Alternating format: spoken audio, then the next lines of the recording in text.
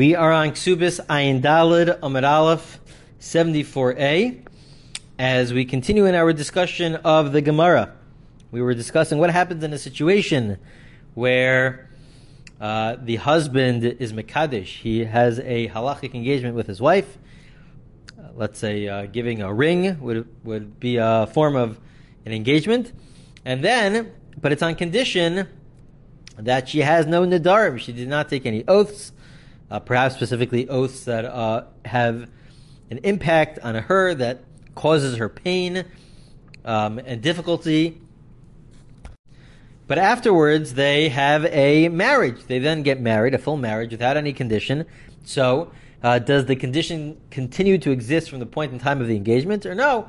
Once they get married, so then they're living together, they're having marital relations, and so therefore it is assumed that the husband is forgoing the conditions, and it's like a new marriage.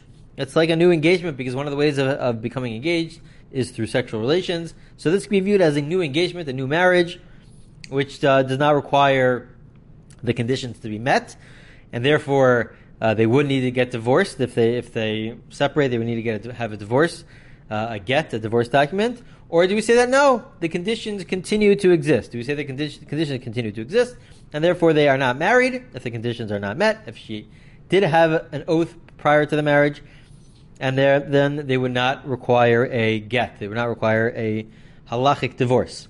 So, on that note, says the Gemara, Amar Racha Bar Yaakov Amar Rabbi Yochanan Mekadesh al Tanai v'Baal Divrei Kol Ein Tzrichem Meno Get.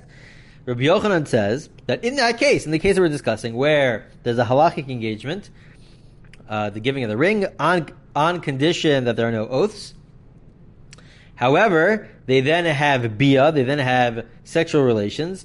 Rabbi Yochanan says everybody agrees that we do not require a get, we do not require a divorce document.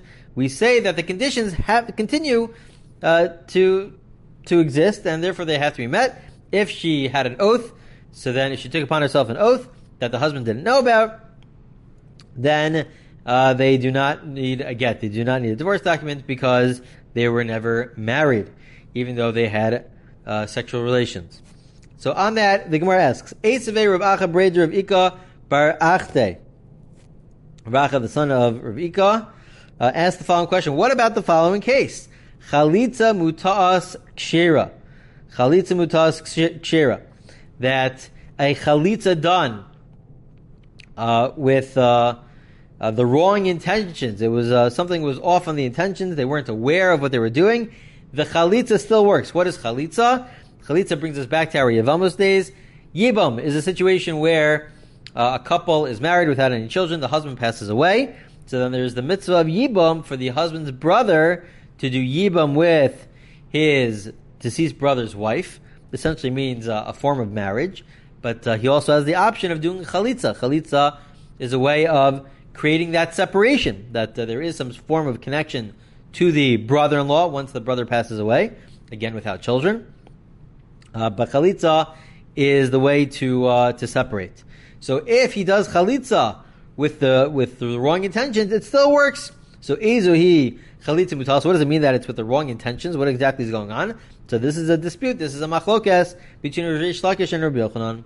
Amar Reish Lakish kol she'omer lo chalitza bekach atakonza. Reish Lakish says that we're talking about a case here where he's totally off. He thinks he's doing chalitza and he does the act of chalitza, and he thinks that this is how we stay married. This is how he stays married to his sister-in-law. This is in his mind. This is really yibam, when in actuality he's doing the act of chalitza, and the act of chalitza is a form of removal, of separation, of the fact that she's now allowed to go marry whomever she wants. So Reish Lakish says even though he has totally the wrong intentions, the chalitza still works, which is a very important idea. Seems to be, according to Reish Lakish, that we do not require intent. We do not require intent, at least intent in terms of the result of the action, and that chalitza just sort of works automatically. Comparable to what some of the later commentators refer to as other cases where, let's say, shchita, if a person slaughters an animal in the proper way to make it kosher, so then that works, regardless of intention, whatever their intention is. But if they do the act of slaughtering, and they do it properly, so then it works. So too over here, as long as he does the act of chalitza, he does it halachically the way it's supposed to be done, even though he's thinking that this is going to accomplish something very different, the opposite of what chalitza actually accomplishes. So it works according to Reish Lakish. Comes Rabbi Yochanan and says, no, Rabbi Yochanan, no. Ani shona bein shenis kaven hu, v'lo niskaven hi. Bein shenis kaven hi, v'lo niskaven hu. Chalitza psula ad shenis kaven shneihem. But Amr's chalitza kshera. Rabbi Yochanan says, no, you need intent. When it comes to chalitza, you need, in fact, not just intent from the brother, the live brother, but you also need intent from the wife. Both of them have to have proper intent. Otherwise, the chalitza is not good. Now, what type of intent you need is subject to debate. Some say we need intent that this is a mitzvah, that they have to understand that this is a mitzvah that they're fulfilling, that mitzvahs require proper kavanah, proper intent, and so therefore maybe they need to know that this is a mitzvah. Alternatively, maybe it's not really about the mitzvah of chalitza, but really this is about the fact that they have to have intent that they are performing an act here which will lead to the result of the fact that the wife will now be free to marry whomever she wants, that this is some sort of a kinyan, some sort of halachic change in status, where the wife can now marry whomever she wants.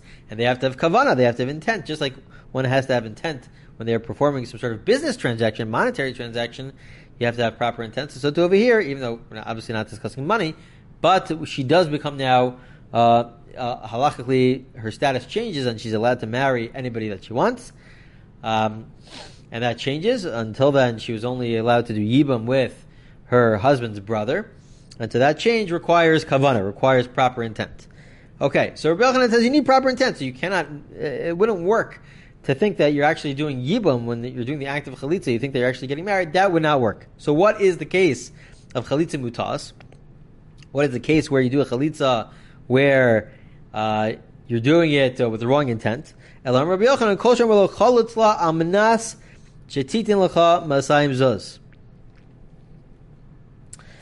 So the case is where a person does chalitza, but it's on the condition that she will give you 200 zuz. So you're doing chalitza, the act of chalitza, this separation between the wife of the deceased husband and the brother of the deceased husband, that this act of chalitza should be viewed as chalitza on the condition that she will give you 200 zuz, to give you money.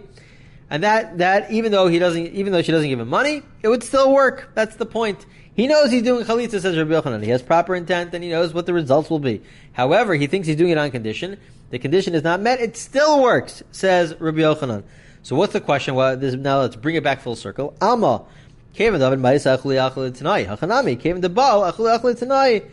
therefore, what do we see from here? That as long as he does the act of chalitza, even though it's on condition, but at the end of the day, once he's doing the act of chalitza, he's clearly showing that he wants to be mochel, that he wants to forego the conditions. So then, so too over here in our case of the engagement is on condition. However, they then have sexual relations, so that should reveal to us that he's really being mochel, that he's really foregoing the condition. Just like we say that by chalitza, so too we should say that over here as well. So what is the Gemara answer? The Gemara says, Amalei, Barbe Rav Shaper Ka'amris. Barbe Rav says, no, there's no question here. Why? So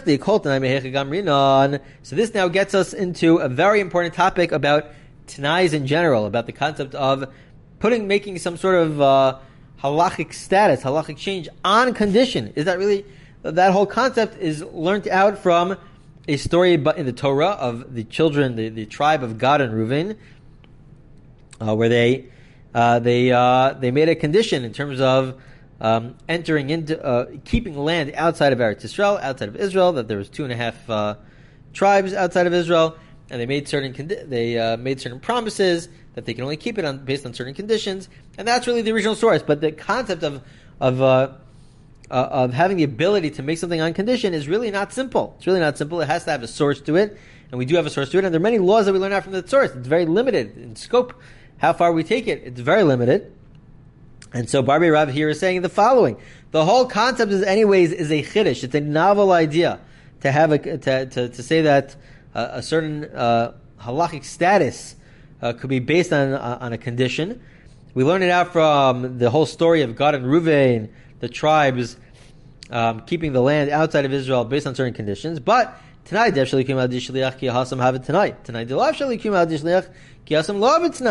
so he answers and he says that just like by Bnei Gad and Bnei Reuven, the whole story there about keeping the land, that could have been done ayidei shliach, based on a messenger. They could have had a messenger in that case. So in that case, there was a messenger. So in a case where you could appoint a messenger, such as Moshe appointed Joshua to be the messenger to complete all of the all the divisions of who lives where in the land of Israel. And so you could have a messenger in that case. So then, if it has a possibility of having a messenger, so therefore you could also have a condition. But if it's impossible to have a messenger, such as we're about to get to, the case of Bia, the case of Chalitza, you cannot have a messenger for Chalitza. It's not allowed. You cannot have a messenger to do the Chalitza. It has to be specifically from the brother of the deceased husband with his wife, with the wife of the deceased husband. They have to do Chalitza, and nobody else. They can't appoint somebody else to take their place, to have a messenger. So if that's the case, you can also, it's not allowed to have, you can't make a condition on it. However, when it comes to Kiddushin, when it comes to marriage, or the halachic engagement with the ring, so you could appoint somebody else to be a messenger. You could have somebody else be a messenger to give the ring. That it's not necessarily the most romantic way of getting married, but it's definitely allowed. You could have a messenger bring the ring to the wife. So if that's the case, then you could also have conditions, because it's all learnt out from this case of Bnei Gad of Bnei Ruvain, from the tribes of Gad and Ruvain who were living on the other side of Eretz Yisrael, of Israel. And that's what they wanted, and it was on condition, and they could have had a messenger. In that case, so too, all cases require a messenger. Why this is, we'll get to in a second, but let's just complete the Gemara. The Gemara then says, wait a minute. So then, ki v'habia d'lo shalikum al dishliach ki hasam v'kahavitanai hasam mishum de'itkosh havayis lahadadi. So the Gemara asks, wait a minute, but you just said that you need to have, in order to have a condition, it requires a messenger. But we know that there are cases where you can have a condition on an engagement where the engagement is done ayidei bia, it's based on marital relations. That's how the kiddushin, the engagement, was accomplished. But in that case, it's true that when it comes to the giving of ring, you could appoint a messenger. When it comes to giving the marriage document, you could appoint a messenger. But when it comes to marital relations, that's not allowed. You cannot have somebody else take his place. That's certainly not allowed. So then how could they make a condition on such an engagement? So the Gemara answers no, because all forms of engagement are connected to each other. And since, as the commentators point out, 2 out of the 3, i.e. the giving of the ring and the Kesubos document, 2 out of the 3 could be done through a messenger, so then all 3 of them, we view it as though it's one general category that it can be done through a messenger, even though the third form and the third way of getting married, i.e. through marital relations, that cannot be done through a messenger. But since 2 out of 3 can be done through a messenger, so therefore this general category of kiddushin, of engagement, is one which allows for a messenger. If it allows for a messenger, it also allows for one to get engaged on a condition. As opposed to chalitza, the whole question came from chalitza. When it comes to chalitza, it cannot be done through a messenger, and therefore you cannot put a condition on it. When it comes to marriage, it could be done through, or the halachic engagement could be done through a messenger, and therefore you could have a condition. Now, what does that have to do with the messenger? Why are they connected to each other? This is the question which is asked by many, many commentators, including Tosos on the page, the classic commentator on the page. He asks, what's exactly the connection here? We don't make all comparisons between Bnei Gad and Bnei Ruvain, by Gad and Ruvain. We don't say, it has to do with land, it has to do with Israel. No. It's something which has some sort of svara, some sort of logic to then extend it to other forms of conditions. And so he explains as follows. Tosos explains as follows. He says that no, there is a logic behind it. That when it comes to making a condition, one can only make a condition on some sort of halachic change, some sort of action, if the person is in control. If it's the person who's the one who's creating this change, so then they have the ability to say this change will only happen based on a certain condition. However, if the person is not in control, if the action just, once it happens, so then it takes place by itself, regardless of whether the person is involved or not. So, for example, chalitza, or let's say shchita, slaughtering an animal. So in those cases, once the animal is slaughtered, so then what's done is done, and you're not in control. The person's not in control. It's the action which causes the result. It's not the person who causes the result. But in cases where the person does cause the result, well, that's why he's able to appoint a shaliach, a messenger. He can appoint a messenger because he's in control, and he could say, "Oh, I'm now appointing you to do this action." such as to have a halachic engagement. So since he's in control, once he's in control and he's in control enough to appoint a messenger, he's also in control to say that this will only take place if certain conditions are met. He's in control, so he could decide the rules, and he could say this will only take place if there's conditions which are met. So that's the basic idea. It's there to show you that yes, you could have conditions to before the engagement that the engagement is contingent upon certain conditions that have to be met. But the reason why it works is because since the husband is in control, he's the one who's creating. It's through him that he's creating this halachic engagement. So therefore, he can appoint a messenger, which shows us that he's in control. And once he's in control, he can also make it al-tanai, based on certain conditions. Okay? This is a very, very big topic, which we're not going to get into all the details.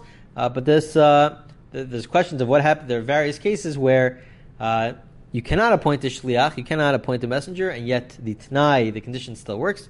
So that has to be explained how exactly that works.